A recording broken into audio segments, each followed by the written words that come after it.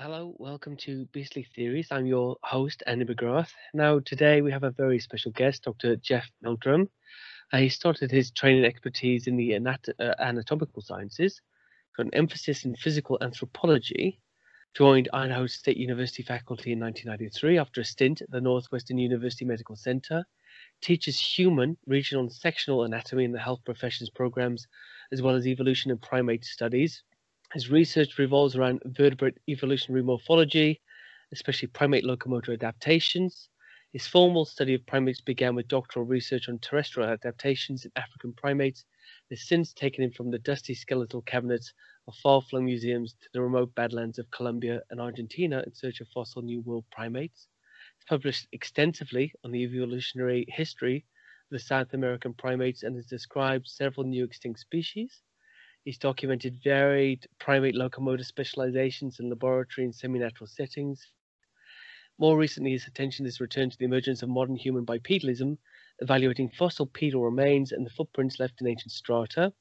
His co-edited volume From Biped to Strider, The Emergence of Modern Human Walking, Running and Resource Transport, proposes a more recent innovation of modern striding gait than previously assumed. His interest in the footprints attributed to an unrecognized North American ape, which we plan to talk about today, commonly known as Sasquatch, came into focus when he literally crossed paths with an enigmatic set of tracks in the mountains of southeastern Washington state. He's also erected the ichnotaxon diagnosing the footprints attributed to Sasquatch as Anthropoidipes ameroborealis, I believe. He's conducted collaborative laboratory research and fieldwork throughout the Pacific Northwest and into Mountain West, as well as in Canada, China, and Russia.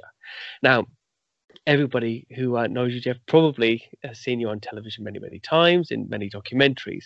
So I won't go through all of that. But suffice to say, you are an accomplished person in your own field and in this field again. So we hinted at your start in this particular field of research. But tell us, how does a professor of anatomy and anthropology become a Bigfoot researcher?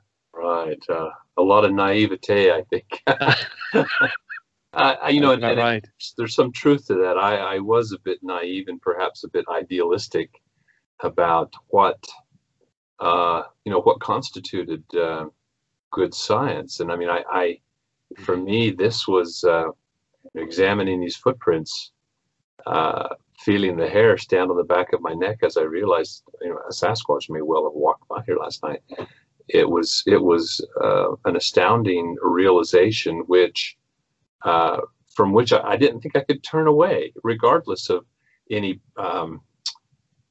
prior knowledge of the pitfalls that might lie in my path, having been familiar with my predecessor, Dr. Krantz, and the the trials and travails that he experienced at the hands of his colleagues in the scientific establishment, as he liked to call it. So that's kind of how I looked at these prints and thought, well, man, it was an exceptional opportunity. I mean, it's not common to encounter that number of footprints in a trackway, in a successive trackway in series, and to have that extraordinary luxury to be able to observe the dynamics and the animation of that footprint trackway as it as the foot interacted with a variety of substrates and conditions and maneuvering, obviously looking over its shoulder at one point, running, step length increasing, rising up to the front half of the foot. In some tracks the toes extended and some tightly flexed and gripping the mud. The variety was just extraordinary, and I remember sitting there thinking, how could I walk away from such an extraordinary body of data, regardless of the stigma that's attached, and I felt I could bring to it. I mean, you when you read that unabridged introduction, Yes. it mentioned my area of expertise is bipedalism and the analysis of fossil hominin footprints. And so the extraordinary coincidence, and in some respects, of my expertise and background being brought to bear on this very central body of data, and particularly with an extraordinary example that this track line presented, it's like I just thought, you know, this lends itself to what I can offer as an expert researcher. So anyway, that was, gee whiz, 23 years ago. Wow. And now, you know, there are hundreds of footprints, footprint casts and photographs and so forth. You know, the analysis of the footprints has been extensive and ongoing. Dr. Krantz had reached a point where he was advising investigators and enthusiasts not to even bother making footprint casts any longer. He said, "Look at all the casts I've collected, and where's it gotten me?" Exactly. Well, I kept saying, suppose... "No, don't say that," because there's always something new to be revealed in each and every piece of data, even if it's a repetition of some point of anatomy or of dynamic. And so I've always encouraged people to document footprints carefully. We can still learn things from them, and we've learned a lot. I mean, I think the model of the distinctive Sasquatch foot and its mode of bipedalism, which isn't exactly like ours, but is distinct in ways that are remarkably rational and consistent with the body form and habitat type that it has evolved in. That's what's so extraordinary to me, I think. I mean, it's really amazing, and you talk about your fortuitous stumbling into this field. That's largely unscientific. You know, for the most part, there we are, joyful amateurs. You know, pursuing this this elusive, perhaps non-existing creature in the minds of some people across the globe. So for me, I think it's very important that there are at least some professionals, and especially one with your background, which is why I read the larger introduction, and I thought that was very important actually for people to think that is your experience. You do have the higher ground, so to speak, in judging what you saw that first time. Now, I would imagine, I'm sure other people would imagine, that there is an academic price, as you said, Krantz paid for such dedication. Have you experienced any negative effects from your public pursuit of this creature in academic circles? Oh yes, I have. And you know, I was naive enough to jump into the deep end of the swimming pool, so to speak, before I had tenure. And you know, your listeners may not quite understand the way promotion and tenure works, but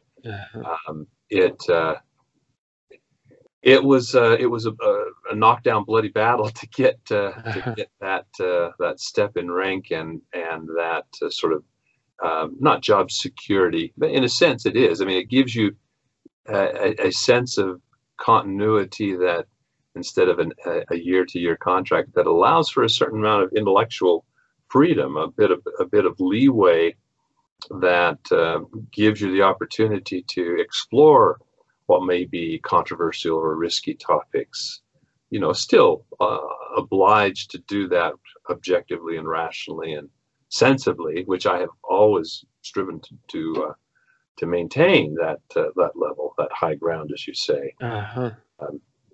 But it, you know, you would.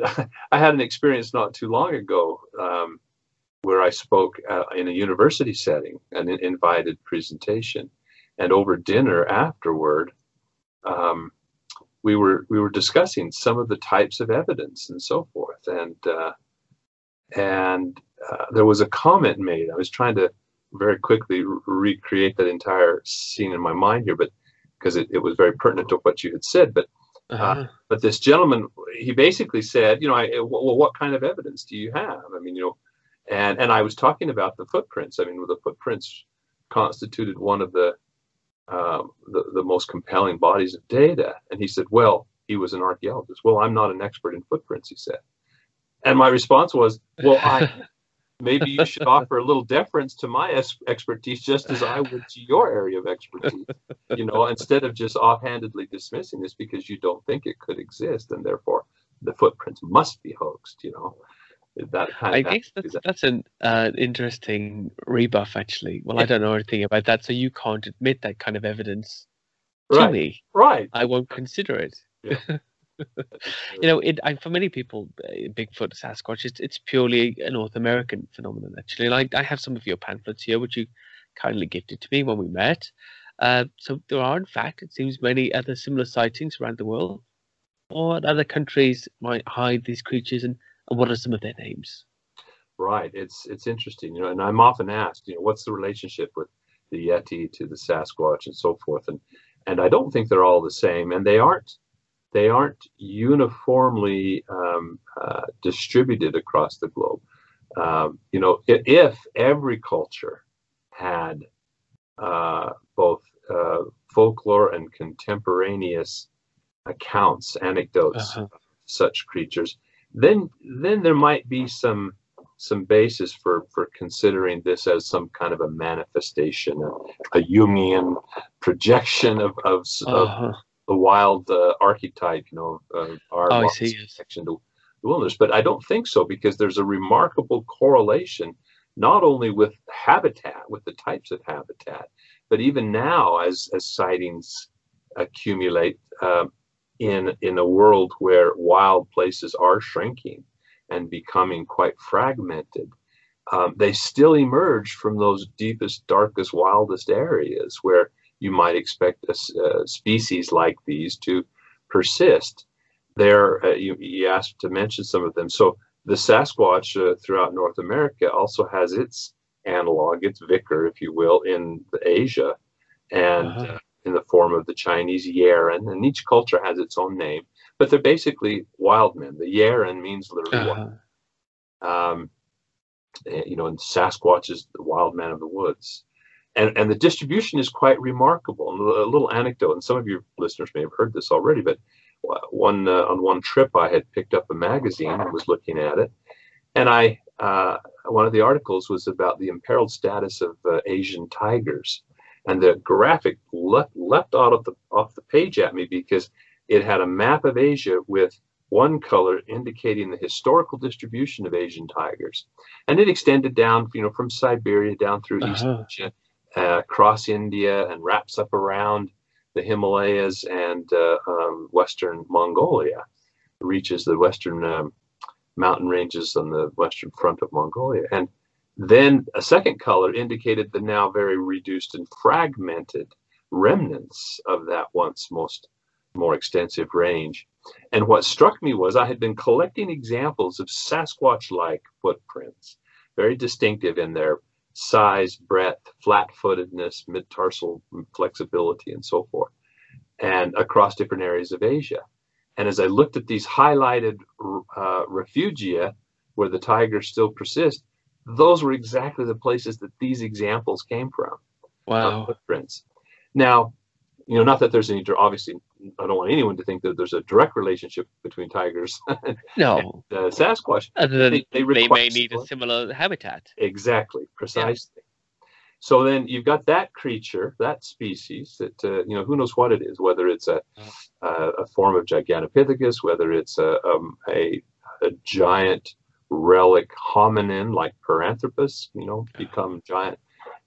There seems to be also in that region to the west of Mongolia, the Tian Shan, the Altai Mountains, the Caucasus, reports of very much more human-like, still hair-covered, but a higher level of intelligence, maybe some tool use, maybe some primitive language, and so forth, that suggests maybe this is the region of Neanderthals, former distribution, and or Denisovans. So the Russian Almas has long been thought to possibly represent relic populations of Neanderthal that didn't go extinct 20,000 years ago, but have persisted in small bands. Although some, even I think Dr. Porzhnev at one point, who was one of the lead investigators in that area in Russia, had speculated that perhaps they had finally gone extinct, but the stories and anecdotes were few and far between, and mostly just folklore, remnants of folklore about their existence.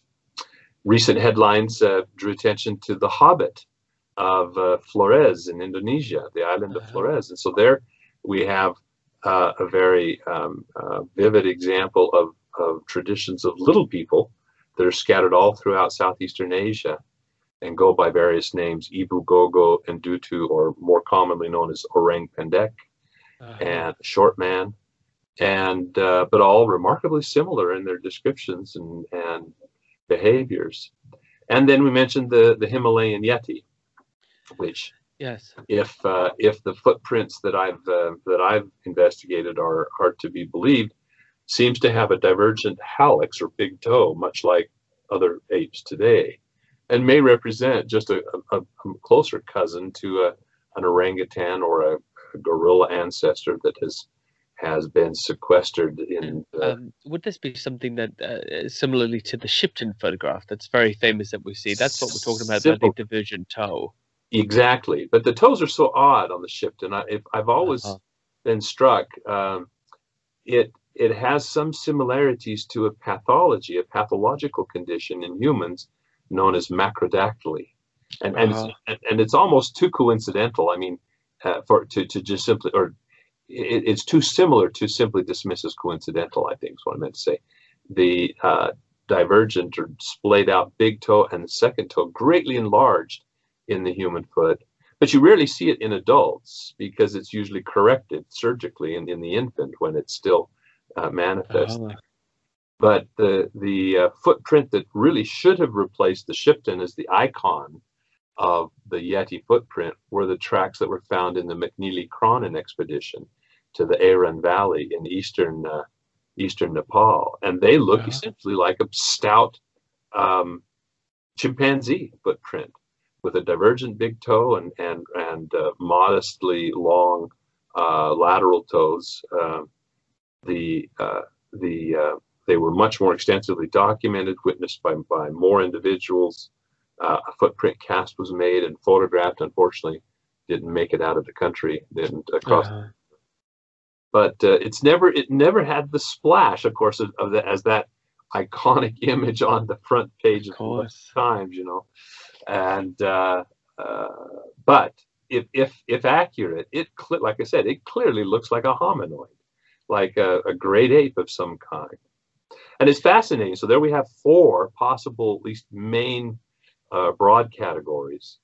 And back in 1960, after exhaustive examination of all sorts of evidence, footprint, anecdotal, eyewitness sightings, and so on, Ivan Sanderson, who wrote, the encyclopedic book about subhuman wildmen around the globe back then, likewise came to the conclusion that there were at least 4 types around the world.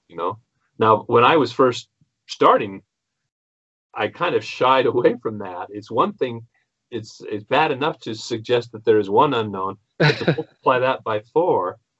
But now, given the shift in attitudes and paradigms in anthropology, it actually makes more sense that there would be more instead of just one. Okay, you've talked about this at the conference, International Cryptozoology Conference. Tell us, I'm sure you're going to anyway, but tell us a bit more about that, about this new study about origins and how it may lead to those different types. Well, there was a time when anthropologists had advocated an idea of human evolution, which became known as the single species hypothesis. Anthropology was growing and becoming more interdisciplinary, was borrowing principles from other disciplines. At that time, ecology had one of its central fixtures was the niche concept. And they had borrowed from microbiologists a notion called competitive exclusion, the idea that no 2 species can live in the same niche at the same time. And so anthropologists looked at that and thought, well, the hominin niche, especially culture as a defining characteristic, is a pretty distinctive niche. And so there could be only one species. So human evolution was seen as this linear single file march of progression, or at least succession, you don't want to use the word progression, towards Homo sapiens. Well, that started the foundation began to crumble on that notion a little bit with a greater understanding of the Australopithecines, the loose Uh-huh. type hominins, because there were robust and gracile forms that wouldn't fit in a single species, and yet they were contemporaneous across the landscape. Well, it was thought, well, they're just bipedal chimps, basically, slightly bigger brains. Uh-huh. For all intents and purposes, bipedal chimps. So, yeah, we could tolerate multiple species of these. This would be sort of that early bushiness, but then from that would emerge Homo, the genus Homo.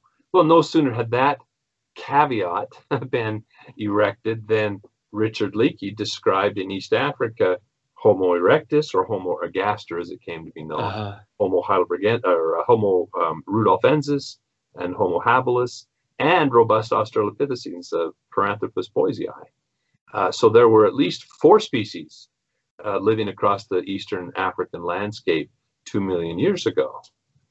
And so the can just got kicked down the road, though. Well, okay, but by the time you get to later Homo, then we're the only species that has emerged. But what we keep learning with every discovery is that the bushes, or that the tree, is bushier and bushier Uh-huh. and bushier, with multiple parallel. So that now there are places where you could go back in time 20,000 years, 30,000 years in East Asia, and potentially bump into 5 or 6 different species of hominin across the landscape. And the evidence keeps showing that these have persisted until more recently. So we know that the discovery of the Hobbit should have driven this home. Initially, it was estimated to be between 13 and 18,000 years old. That's been pushed back a little bit, but only by a few tens of thousands of years. We have Homo erectus potentially as young as 25, at least as young as 75,000 years. We Wow. Homo heidelbergensis, our immediate ancestor, in living alongside Homo sapiens in East Asia up until about 20,000 years ago. And Neanderthals, 10 to 20,000 years ago. Denisovans, we're not quite sure, maybe 20 to 30,000 years. But the point is that many of these branches have persisted much more recently in the fossil record. And I emphasize that because obviously the fossil record doesn't record. I mean, chances of it recording the last individual of that species is pretty outrageous to suggest. But it's a strange concept that we all have, in fact, that you look at, like when you're describing the different branches, of course, I always think of the famous poster, going Right. from Yes. chimps right up to men. Exactly. So Reinforced it's strange to think that the fossil record shows a timeline, like a continuous timeline. But Right. that's why we think of it. We think of it as being complete as well, don't we? This record, instead of just what we've found so far. So far, yeah, So, absolutely. which is very interesting to me. I was really intrigued actually by the whole lecture, but especially that bit too. Coming to that, so I suppose you would be saying in the case of Sasquatch that could be some form of ape, some form of Gigantopithecus, perhaps. Mm-hmm. But when it comes to things like the Almas and some other types, they may be some ancient form of man, Neanderthals. Right. Exactly. Yes. So Much. really not that related to one another. Well, not as directly related to one another as I thought they might be. If I'm thinking of a Sasquatch around the world being some form of bear type, so polar bears, black bears, moon bears, they're all essentially just bears. That's not Yes. really what you're saying here in Oh, relation to yeah. these. Probably distantly related to one another. It's just it's that upright posture that causes the sense of commonality or familiarity.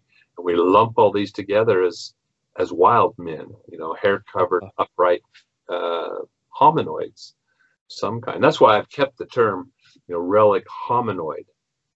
When Porzhnev first proposed that, he meant hominoid in the more colloquial sense of man-like, just relic man-like creatures, not in a strict taxonomic sense. But I think the taxonomic sense is very applicable. Members of the superfamily Hominoidea are called hominoids, and that includes us and the great and lesser apes. More pertinent, the greater apes, like the close relatives of gorillas, chimps, and orangs, but also all of the hominin ancestors, those that share that lineage since the divergence with the common ancestors shared with chimps. those are also under that broad umbrella of hominoid. And so since we don't really know, I've always been, and we had considerable discussions as we were trying to come to terms of a name for this organization. Not the organization so much as the title of a journal that I edit, the Relic Hominoid Inquiry, because there were some advocates of a novel term. They wanted to use a totally new set of terminology to set this study of hominology from anthropology. And I'm a little reluctant. I don't want to distinguish it too much because, as far as I'm concerned, it's part and parcel of what we're all about as anthropologists. And so I'd rather have it mainstreamed rather than make it more fringe by by the creation of a distinctive terminology. So I guess you'd spend half your time explaining it. Exactly. I mean, we've already do that with hominid versus hominid now. Yeah, exactly. Most people have no idea why. In other words, why you would ever change that. And so to add another term would just make it more problematic. And of course, to uninitiated, it is a confusing principle. Sure. Where I suppose laymen think in the terms of descendants of apes, descendants of man, in the closer forms of what we're looking at. So that was always a factor for me as well, actually. Now, anecdotal reports about these creatures around the world as well, do they, and you may have already answered my question, do they share similar behavioral habits as the North American Sasquatch in the way that they're witnessed and reported to behave? Well, to a degree, there are more distinctions, say, like between the Russian Almas and the Sasquatch. Most of what you hear and read about Sasquatch can readily be, I mean, with the exception of their adaptations for bipedal posture and walking on two legs, in the most superficial sense, being similar to us in that respect. But every other aspect of their behavior and anatomy can pretty much be accommodated in amongst the known great apes, or, as I said, very early hominins like Australopithecines. When you come to the Almas, though, it's a little different.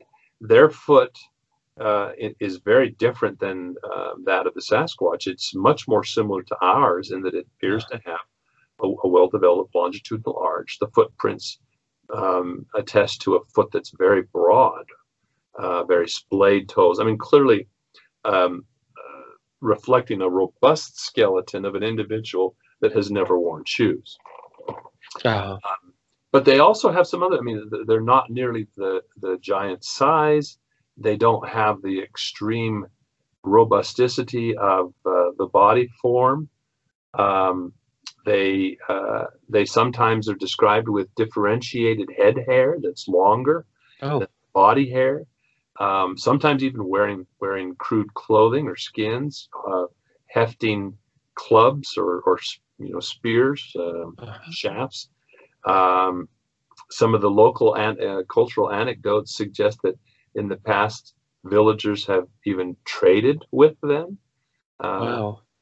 There are and attempted to communicate. They're very crude language, but they attempt especially to mimic the local vernacular. And so the things that would be much more suggestive of a more man-like, more intelligent, one that's even capable of tool use.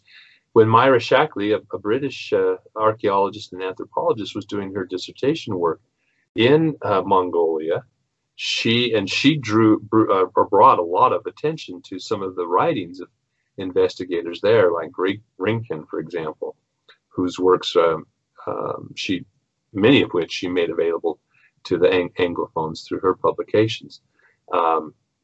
And just recently, we had the good fortune of having more of those published in the Relic Hominoid Inquiry. But my point was one of the interesting observations she made when prospecting for archaeological sites, presumably of Neanderthal, they would find these surface finds, features, stone tools that were essentially Mousterian points that are typical of the Neanderthal tool culture or toolkit. stone culture. And when she would show these to the local inhabitants, they would say, "Oh yeah, the Almas make those. Why are those interesting to you? Who are the Almas? Oh, they're just these backward people. They're kind of hillbillies that live up in the mountains. Sure. We interact with them once in a while, but pretty much they keep to themselves." And now, you can. It's very possible, and you could argue, to be devil's advocate, that local people would find archaeological artifacts that had eroded out or washed out and pick these up, and some sort of story would develop around and as an explanation for these crude stone tools that they find. But when you already have interwoven in the tapestry of their cultural view of the landscape, these wild people with remarkably consistent descriptions that span large geographical areas with remarkable consistency. It's kind of hard to just again It really is. It really is. And I think sometimes with ethno-known creatures, animals, peoples, whatever they may be, we often belittle the locals in their knowledge instead of just accepting that perhaps they have seen these people or these things, and they're normalized in their environment, which is why there's no special furore about their presence. And you find that with stories from Achille and Bembe or certain lake monsters and other things in lesser known parts of the world where it's just a normal animal, a normal creature that they inhabit, that they encounter. That to me makes sense. But of course, I think it can be explained away, like you say. Now, in terms of evidence, obviously footprint casts are very, very good. A lot of people, well, I would wonder first if you could name several particular casts around the world that you would find it hard to refute as anything but evidence of these creatures. Right. And secondly, what would you say to those who say that footprints are not evidence? Well, to start with the latter there, they certainly are. And if you look at any studies of mammals in any part of the world, mammals, many of which are nocturnal, are very secretive and very, furtive. We have this notion that, like driving through Yellowstone National Park where they're just, or East Africa, and there's animals everywhere to be seen. Well, that's just not the case when you're out in the montane forests of the Pacific Northwest. I mean, if you're a good observer and you're attentive, you'll see animals, but much more frequently you'll see their sign. And those people who are educated and informed about tracks and traces, that has always been an important element in the study of mammal behavior.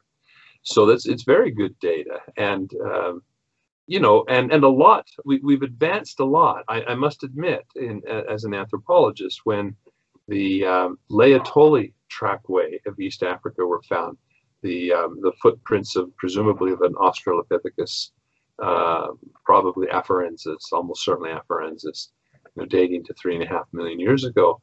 It did, pardon the pun, kind of catch anthropologists flat-footed. They didn't have a lot of comparative data with which to analyze these footprints preserved in the volcanic ash, and so there was a rush to get out and study indigenous populations of unshod pedestrians to see what human footprints might look like made by people who had never worn shoes. There were lots of studies of footprints of non-human great apes, for example, and myself included, involved in a little bit of that, sort of on the tail end of it, and pushing it forward. But anyway, so we know a lot more now than we did back in, say, the 60s or early 70s about hominin footprints and human footprints from an anthropological perspective rather than a clinical point of view.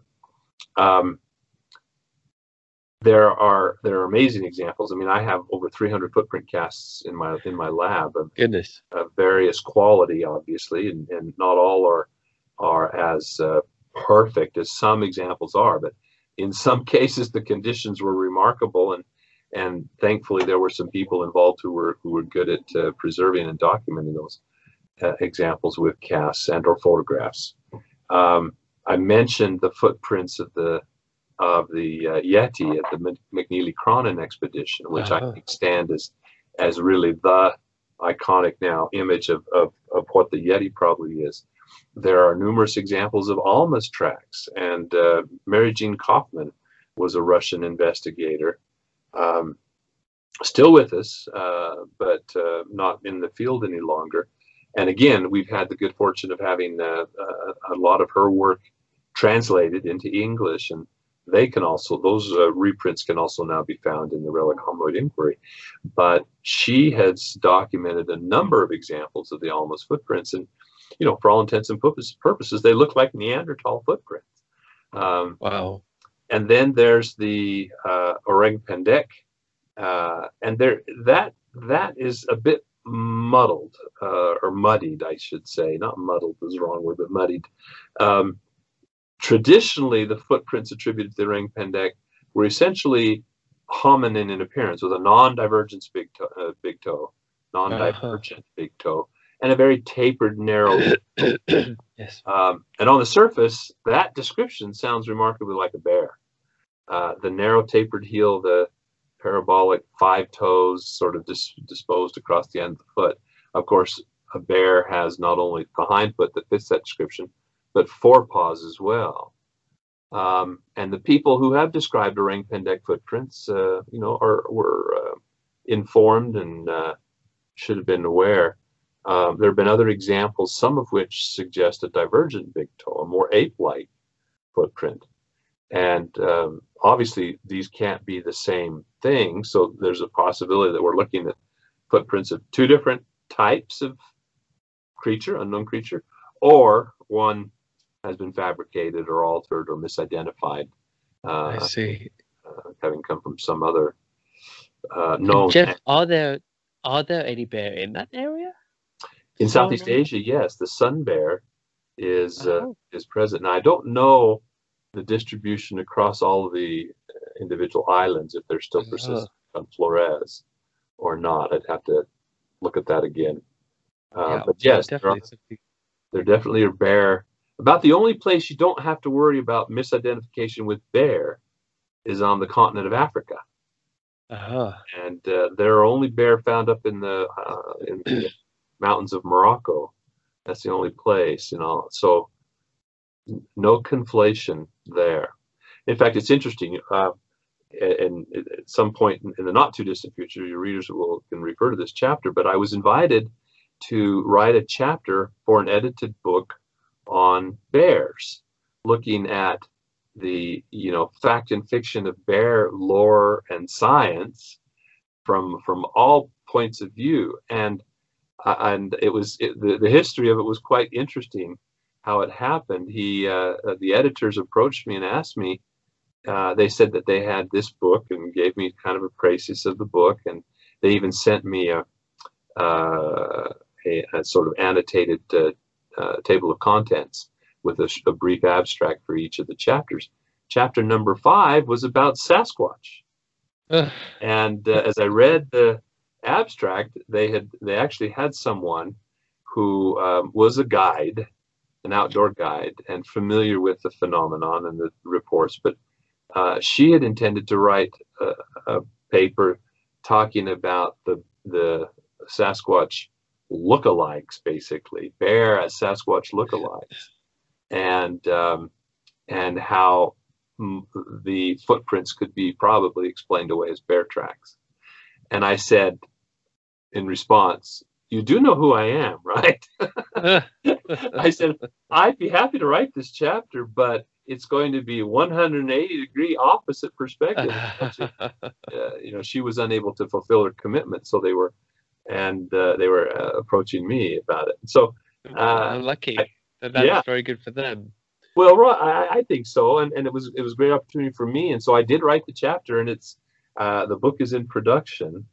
And they were very pleased with the approach I took. I mean, I used kind of her framework as hinted at in the abstract, but and while acknowledging, for using the Yeti, for example, there's a tremendous degree of conflation between bears and apes when it comes to the lore of the Yeti. And in fact, some of the names actually translate as man bear, Yeah. and I think so that was an interesting example to show where there really was that potential. And that in fact, many of the quote Yeti tracks, the footprints attributed to Yeti, are indeed bear. There's no escaping that. But when it comes to Sasquatch, when you have a 18-inch footprint that is one of a long series of tracks down a beach or down a muddy road with no signs of quadrupedalism, only the most superficial resemblance to a bear track, and outsizing it, distinctive morphology that is much more hominoid in character. You just cannot, again, offhandedly dismiss it, all that evidence. If even one set of footprints, bears up under Well, scrutiny. this is it. I think this is a very, very valid point, actually, with many cryptid sightings, but especially this one.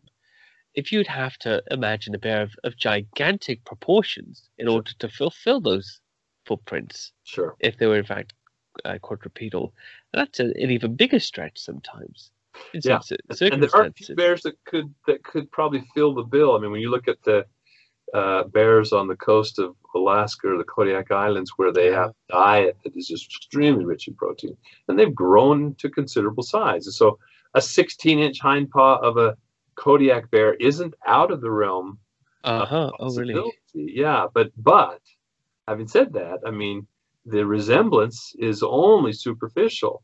And one of my field guides, you mentioned some of the pamphlets, brochures. One of the field guides goes through and enumerates the distinctive field marks that distinguish a bear paw, even a registered print that gives it an artificial elongation and the appearance, at least for short stretches, of bipedalism. There still are the telltale signs and distinctions are so obvious to anyone that's informed. There's no mistaking a bear. Yeah, sure. And I'm guessing it's something that you couldn't really maintain over, as you say, over a decent length of trackway. No, only under unusual circumstances. One time I had a bear, an amateur bear biologist of sorts, excuse me, who came down. He had tracked something that had gone up over a snowy pass through the talus scree, jumbled rocks. And there, see, wherever the forepaw found a place amongst that jumble to rest, then the hind paw naturally fell into that same spot. And so for over like a mile and a half, he had tracked this thing up over this pass, and it looked like, and he showed me pictures from a vantage point to look down along the track line. It looked like a bipedal trackway with a admittedly short step, but that could just be a cautious step. But once he took a picture close up in the snow, you could see the superimposition. You could see the extra toes. You could see the claw marks in the snow quite clearly. But he was struck by that remarkably consistent, almost bipedal appearance, to the extent that he came down and asked me what I thought about it. So in person. So it was an interesting experience. That's great. It's great. And it's good. It's good, Jeff, to know that there's somebody out there pointing out what is a bear, what isn't a bear. Because, again, this genre needs some clarification. And on that point, actually, these days, a lot of people enjoy going out into the woods and looking for Bigfoot. And some of them are very serious, and some of them, like me, they're fans who've taken it a bit more seriously than they should have done. What advice would you give them in regards to collecting and documenting evidence, casting footprints, and staying safe? Well, the field guide has served that purpose remarkably well, very, very successfully and very popularly. The purpose of that, when I was approached to write a field guide about Sasquatch, my first reaction was, well, we don't really know anything about the behavior and anatomy other than through inference, through indirectly through this trace and photographic evidence. But then it occurred to me, I was constantly being asked, well, how do you make a footprint cast? What should I look for and scat and etc. And so it became kind of a how-to. And one of the most important, I always encourage enthusiasts, and I hate to use the word amateur because I want people to strive for that label of Uh, citizen scientist. I want them to be sure. objective and critical. So often enthusiasts, uh, they read far too much. They overinterpret the data that they may may encounter, and attribute far too much to Sasquatch. Um, we haven't talked about things like how many are there, but just to make this point very briefly, in the state of Idaho, I would estimate, which has more wilderness area than any other state in the lower 48, I'd estimate there's only about 200 to 400 Sasquatch in the entire state, without Wow. all the details of that. By comparison to an estimate of 25,000 to 30,000 black bear. And so, how you go out in the field on your weekend as a weekend warrior Uh-huh. enthusiast, how often do you bump into sign of black bear? Well, Uh-huh. there's 100 Exactly. times more black bear than there are, conceivably, than there are of Sasquatch. So what are your odds? I one time, trying not to be, have put too fine a point on it with an individual who was going on and on about all the Squatch activity they were encountering every weekend. And I said, well, that's amazing. You're good fortune at encountering this rare and elusive animal. It's pretty amazing. You should take more pictures and whatnot. But I said, do this for me, since you're so good at that. The next weekend when you're out there, bring me back a picture of a buck, with a nice rack. Uh-huh. And I said, that should be no problem at all. I mean, there's probably 1,000 times as many deer as there are Sasquatch, so you'll bump into a buck for sure. And he kind of was quiet, and finally it sank in what I was getting at. Uh-huh. That is, you're out there and you're wondering, why aren't I seeing a Sasquatch? Or if you're being realistic, well, then just ask yourself, why haven't I seen a fox? Why haven't I seen a marten? Why haven't I seen a deer yet, or a Yeah. bear? Those Yeah. things are so much more common out there that what almost all encounters with Sasquatch are absolutely serendipitous. Uh-huh. They weren't, That's what I think. yeah, there was no 98%, intent. I'd imagine, of all encounters I've looked at, I was driving down the road late at night, early in the morning. I was walking my dog. I was walking through the forest when suddenly the antagonistic incidental witness says, I saw this thing. Right, Not the Bigfoot researcher, not the squatcher, not right. the Right. scientist dedicated to the hunt. Because I think looking looks like hunting, but just Yeah, strolling along minding your own business, you might catch it off guard. right. And And there are there's so many people. I mean, not long ago, without going into details, but huh, there was on a little listserv that or a mailing list rather, I guess, that I'm on.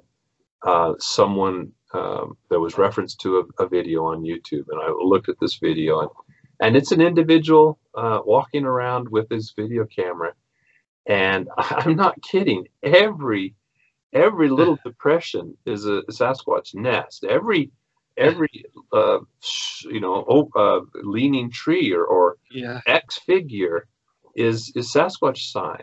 And then someone else came on and looked at it and said, "Oh, you're missing a bunch of stuff.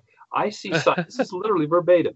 "I see signs of 15 family clans in your video of Sasquatch." I think 15 that's the family. buzzword for me that really gets my back up. Clans. No, There's a lot going on. Sometimes I think we should be renamed stick hunters or well, I know. See, that's what I mean. It's because yeah, it is so difficult for the weekend enthusiast to find yeah, good. Then unfortunately they've been susceptible to this substitution with yeah, non-data. In my opinion, non-data. I mean, yeah. unless you've got association, unless there's trace or physical evidence, footprints, hair snagged in this Uh-huh. structure, a scat pile right in the middle of it, you have no basis, really, none whatsoever. It's all inferential that Sasquatch is involved with it, and it's just it really has muddied the water, quite I honestly. think it really has, and being um not even being a citizen scientist in this realm, I just started writing about different phenomena in the UK. And I found some reports and I started investigating out in the field a bit more, and it's been a step-by-step process. Right. I wanted to be very objective all the way through, and I listened to what people say are signs of something or other. And personally, for me, anything that could have been made by a person, bushcrafting, for example, is very popular here. Yes. This strange, rock piling on beaches and in woods to leave some sort of momentum forever and ever and ever. Right. That's very trendy at the moment. That's a feature. Yeah. I was recently in Scotland looking for Nessie after there'd been a sighting, and there's a path that runs up into the Great Glen Highway, up into these huge pine forests, up these very steep hills. I'd say they're not exactly mountains, and there were trees across the path. It's January, it's abandoned. There's nobody there at the moment, and I was up there for 4 hours. I didn't see or hear one single animal, and yet there were several trees blown across the path, and some looked like they'd been pushed by the root ball. Now I knew there were high winds 2 days before. Right. But in the video, I say, if a tree falls in the wood, Sasquatch push it over. Not necessarily. Right. Not necessarily. Trees fall into X's and they bend and they break and they, sometimes kids come along and make little pinwheels and do all kinds of silly things. Right. I don't think, I don't deny that they do leave markers for one another, but I would imagine they're primarily left in a way that would not attract our attention. Right. I think you're right there. Yeah. Yeah. But it's one of the things we have to get through as a genre. It's a popular genre, which actually that brings me to the next question for you, coming off this subject. So, you've done a lot of television work. There are pitfalls to try and to present a scientific viewpoint in the soundbite generation that we live in. Do you feel you've ever done anything where you've been particularly misrepresented? Oh, there have been a few. You don't have to name them. You can name the situation if you like. No, there have been a few. It's early on when these documentaries began to gather some momentum. There was kind of a formulaic approach, and it often involved an interview with me, in those that I was involved with, an interview with me, and then unbeknownst to me, they've interviewed, say, a skeptic, an armchair skeptic. And then they're edited together in such a way as if we are, point counterpoint, as that old show, as if we're debating one another. But of course, you're the believer and he's the rational. Right. Yeah. But actually, neither has any knowledge of the other's response. They're just edited together as if we're reacting off of each other. You never have an opportunity to defend, and as so often the case, the armchair amateur or investigator, not amateur, the armchair skeptic is given an opportunity to rebut something with some offhanded, very dismissive, generalized explanation that you can't. It's like debating evolution and religion. There aren't little soundbite answers that address the issues that are raised by the perception of conflict in that topic. It takes a lot of understanding, a lot of knowledge, a lot of explanation, and these are essentially to one another worldviews, right? Opposing worldviews, and you're expected to give a soundbite answer, a snippet of 10 or 15 seconds. I mean, I'll give an interview in my lab here that will last literally for hours. And I'm thinking, wow, this is great. I'm having a chance to really explain myself and to present examples here and cutting in B-roll and what all this. And then literally 2-3 minutes appears or one statement may appear. And sometimes, on rare occasions, they have been taken out of context. Sometimes, one that was the most egregious, I think, was the one about the hikers in Russia that went and fell into. Pass? Is that yes, right? Yes. Yeah. And see, that was a straightforward Sasquatch interview, but with the way it was portrayed in the documentary, everything was focused on that one incident, which only came up in passing conversation when the cameras weren't rolling when I was being interviewed. And so you didn't even know that you were speaking about this. You were giving comment on that subject. Not at all. I only became aware when I received an email giving me the heads up that they were launching their PR campaign. They had a whole list of possible interviews for me, and all morning news shows and things across the country about this sensational story and the name of the documentary. And I called them back up and I said, well, what do you want me to do? You want me to tell them that you blindsided me, that I was interviewed with no knowledge of even the thrust that you were going to take with the story? Oh, no, just tell them about your interview. And I said, but you gave them the same press release. They're going to ask about this event, which has nothing to do with what I do, and I don't think has anything to do with relic hominoids at all, quite honestly. I can see the headline now. Jeff Meldrum says it was a squatch. That's what's going to happen. Well, another one that was kind of it was a bit humorous, and they did a responsible job, but they dramatized. It was supposed to be a what if. What would it be like if this team went out and actually captured a Sasquatch? And they dramatized it. They portrayed it, but it was like the War of the Worlds all over again. People never caught on to the disclaimer that this was just a dramatization. And so I got tons. And then my interview was interleafed here at parts when they kind of break away and talk to the experts. And nothing I said was out of the ordinary or different than a typical kind of an interview. They were not direct comments directly linked to what was actually happening in the dramatization. And yet I got all kinds of email. Why did they let it escape? Why did they do this? Why? And I says, you do know it was fiction, right? It was just a dramatization. And then why would you be associated with such a production? I said, I have no creative control over how they do these people things. Don't realize that your involvement in something, to some people who are not familiar with it, your involvement clearly indicates that you were there during production, the cuts and the edits, and saying, no, keep that bit, leave that bit out. And Jeff's work is done here now. You can broadcast that film. It's ready to go. Instead of, as you say, 6 to 8 hours in your studio for them looking for the perfect "it was a Squatch" soundbite. Exactly. It's interesting. And you have to realize interesting that there is no such thing as off the record. You can't have just a casual conversation. Anything you say can and will be used to their benefit. And that's the thing too, is it's not, some of these documentaries are not just reporting. They're not investigative journalism. Yeah. They are storytelling.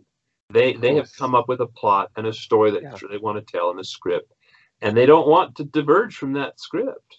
And I've been written out of a production when my conclusions or my comments don't fit the predetermined script. Of course. So, I mean, what would you know, really, after 25 years, right? Yeah, right. Yeah, you can contribute. Now, when we first met at the International Cryptozoology Conference last year, we were all sitting down for dinner, and I bumped into you in the lift, and I told some of my friends a funny story. I saw you, and the first thing that went off in my head was, don't talk to Jeff about Todd Standing. He does not want to hear about this. You've just met him. Don't say a word about Todd Standing, because it's a controversial subject. I'm sure you hear about it all the time. Yeah. And then that night we all went for dinner, and similarly to today, somebody said, so tell me about Todd. And they went, Todd Dissetel. And I said, talk to Jeff about Todd Standing. He doesn't want to know. And he said, I'm fine. And we talked about it. It's fine. Sure. I don't want to talk about it now. Mm-hmm. But what I do want to know in regards to Todd Standing was in his documentary Discovering Bigfoot, you exclaimed that you had some sort of experience out there in the field of seeing some kind of figure. So can you tell us more about that sighting? Sure. And any other experience where you feel it may have been Bigfoot related while you've been on an investigation? Well, the circumstances leading up to that, Dr. Bindernagel and I were Todd's guests, and we were there he wanted to introduce us to one of his study areas, the Nordegg site. And honestly, he was quite taken with a number of tree structures. There were some interesting tree breaks, some very isolated breaks that were of a nature and height and dimensions that that were intriguing, and I've always kind of held, a bit of a level of skepticism when it comes, as we've earlier Uh, alluded, to tree structures. But he showed me one structure. Most structures, if you just stop and think for a minute, you can roll back the clock in reverse, and well, this is the first one, or the last one that fell. Let's pull that off. It's kind of like the pick up sticks game in a way. You can tell how it came about. Even some odd things where it looks like a tree has been shoved up into something completely backwards. You can find where it has cantilevered because of a second tree falling on top of one that's leaning, and cantilevering it up and breaking off an end, etc., etc. There was one large structure that was quite intriguing and interesting, and I couldn't necessarily, I wasn't convinced that it was not a natural feature, but we had seen some tracks in the moss in the area over the course of the couple of days. They were about 13 and a half inches long, bigger than any of our boots, and no features really to discern them by, other than the outline in that thick moss on the forest floor. We festooned on one night. We festooned that structure with big apples. I mean, really big. I only emphasize that they were big because there were like 8 of these gigantic red delicious apples, which I just can imagine a raccoon manipulating, or a possum manipulating a single apple, let alone 8 of them. And the next morning they were completely gone, without a trace. And there were 13-inch footprints in the moss that appeared to lead up to the structure and recede away into the forest. So that was intriguing, and things like that. And then on the last night, we always stayed up quite late and around the fire, and listened and watched and so forth. And on this night, I had my night vision monocular, and it was pretty good. It's a 3rd generation ITT. It's quite good quality, but I didn't have it hooked up to I used to have a video camera that would attach, so I could record. It has no recording features, which is always, and it always happens when you don't have, you're not prepared, it seems. And so I'm just observing for my own benefit.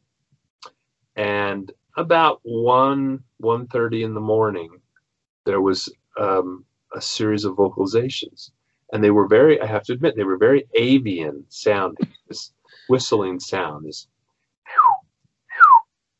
And later, John, who was at that time quite hard of hearing, and was not hearing the sounds to the degree we were. He did hear them on a subsequent night, same sounds again, according to Todd.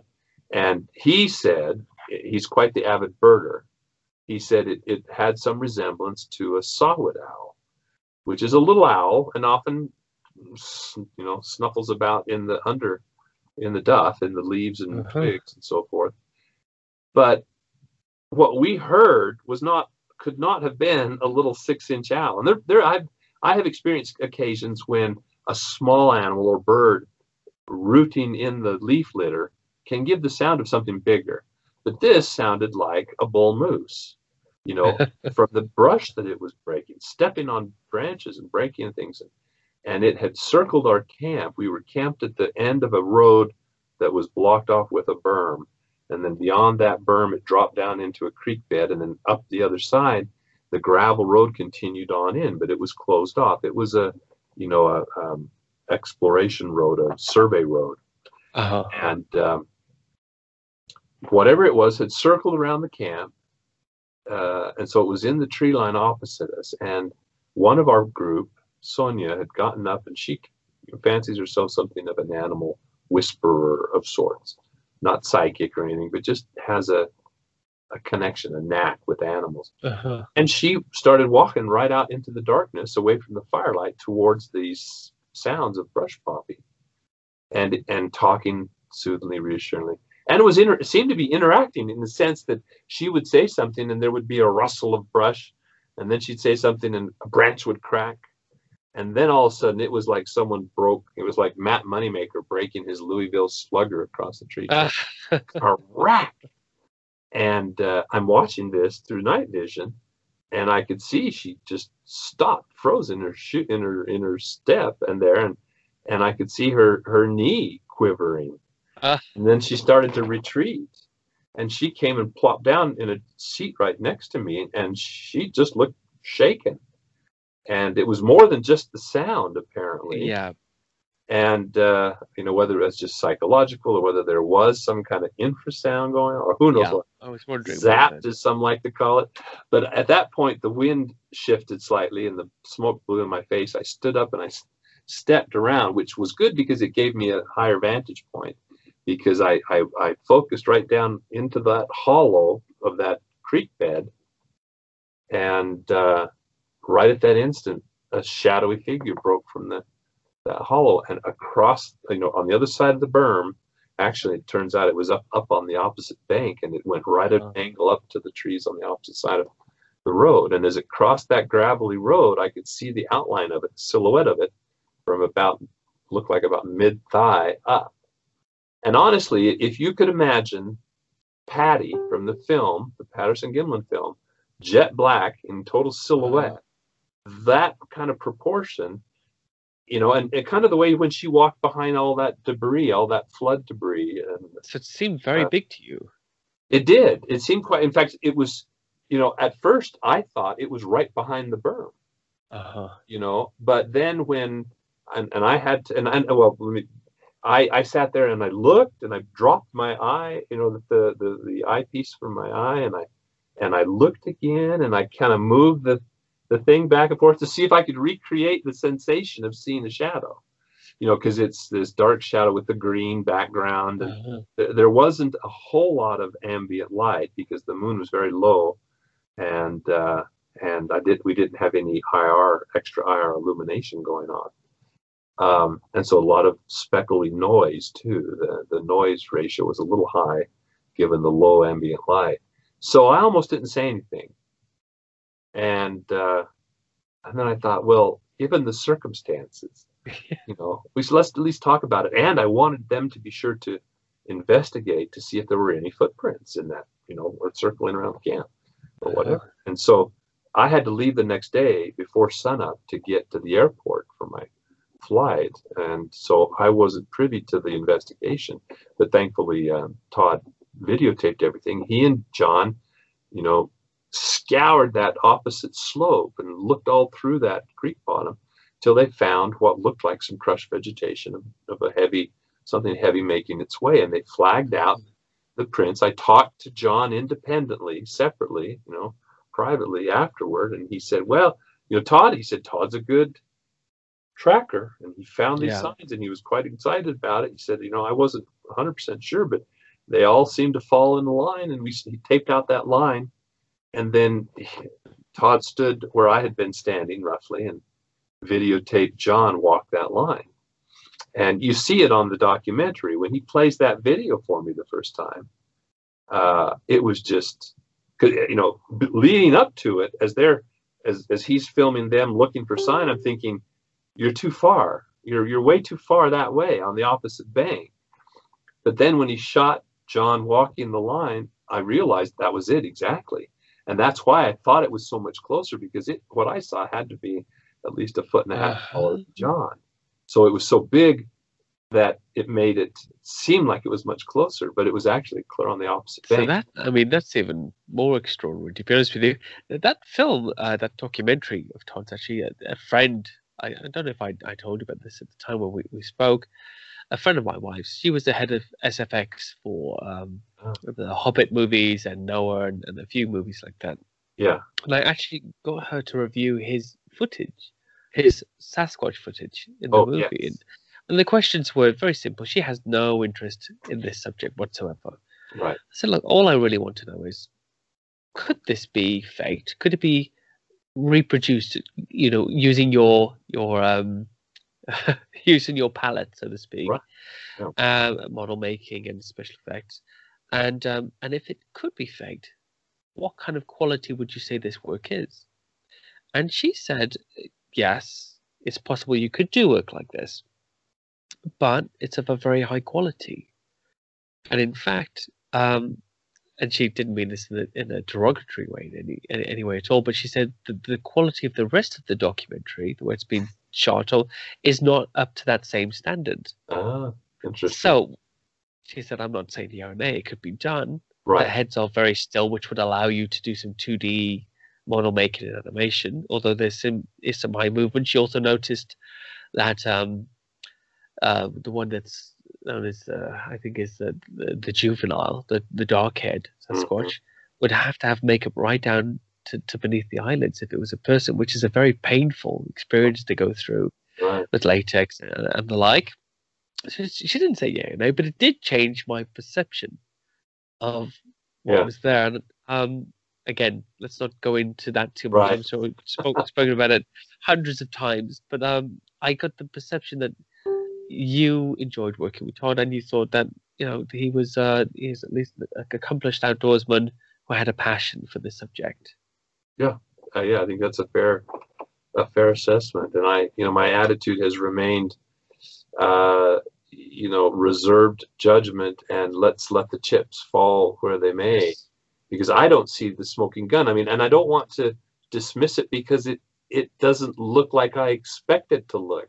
We kind of become, and I'm certainly guilty of it. I know we become rather subject to tunnel vision based on our preconception, and for me, that preconception is the Patterson-Gimlin film.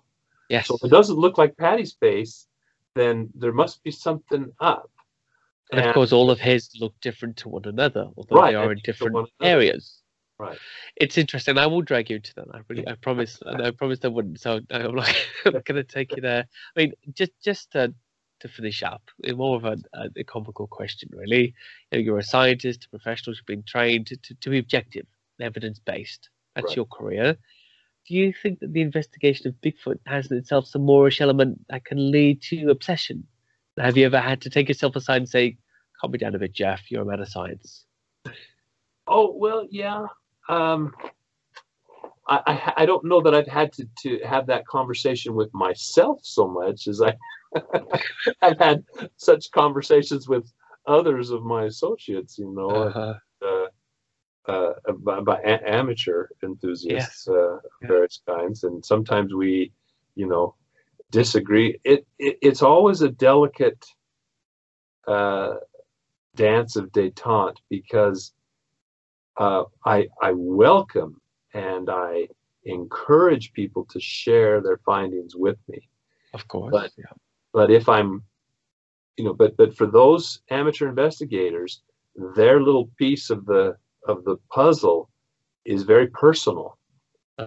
So when most scientists learn and through experience are trained to be somewhat disinterested. I mean, you can't be disinterested. That's not the word. To not become possessive, I guess, or to own a hypothesis. The goal is to nullify a hypothesis, to show an exception, and then proceed to modify it and refine it and elaborate upon it. But even the best of scientists can, have egos, have a sense of accomplishment, or strive for that sense of accomplishment, I guess. And so it's kind of hard to knock down your work. And so there is a tendency to look for just that reaffirming evidence to bolster your ideas. And so anyway, but most scientists can take that kind of criticism. They have to put their work up for peer review. They have to put it out there to have holes punched in it. Yeah. But the non-scientist, that becomes a personal affront. And so it's very difficult to be very critical. One of the most challenging things that I find too is that someone will put forth a piece of evidence, and if I'm a little bit negative or skeptical about it, they come back and say, "Oh, well, I have better pictures. I have better footprint casts." And my response is, well, why in the world would you not lead out with your best evidence? There's this kind of holding something back, saving it for the encore. Well, for the encore, yes, or it's the ace up the sleeve in case there other evidence is negated. They still have this piece that, oh, they're absolutely sure this is better and this is it. And that's a real minefield to navigate through. Yes, because it encompasses belief. Right. I described this recently, this area of cryptozoology, but cryptozoology as a whole, as a multi-denominational faith belief system, in fact, in which you have all of these opposing opinions without any definitive evidence to back them up. Yep. And essentially, if you don't believe what I believe, then you must be part of the other church. Right. Church of the Woo, Church of the Gigantopithecus Church. I'm in the Gigantopithecus Church. Right. Primarily. But now, obviously, after our chats and reading a lot of your material, now I've got to consider the Almas and all those guys too. So things modify, and religions generally don't. And I think it would be nice for a lot more of us in future to pick up some of these things. I have some of the brochures, as you say, with the guides on casting and collecting hair samples and all that, those things. I do suggest that people get them because they've really helped me. Sure. I don't know if I found anything to cast or to set aside at the moment, but it's part of the joy of it. Just before we go, is there anything coming up? Any way that people can support you? What's the best way to find you? Any works, new books, and things like that? Right. Well, I mean, the books that you've mentioned, my book, Sasquatch Legend Meets Science, and the field guides that were published by Paradise K are either available through Amazon or through Paradise K. Even Sasquatch Legend Meets Science is also carried by their distribution, their retail section as well. Of late, I've kind of wanted to push the Relic Hominoid Inquiry.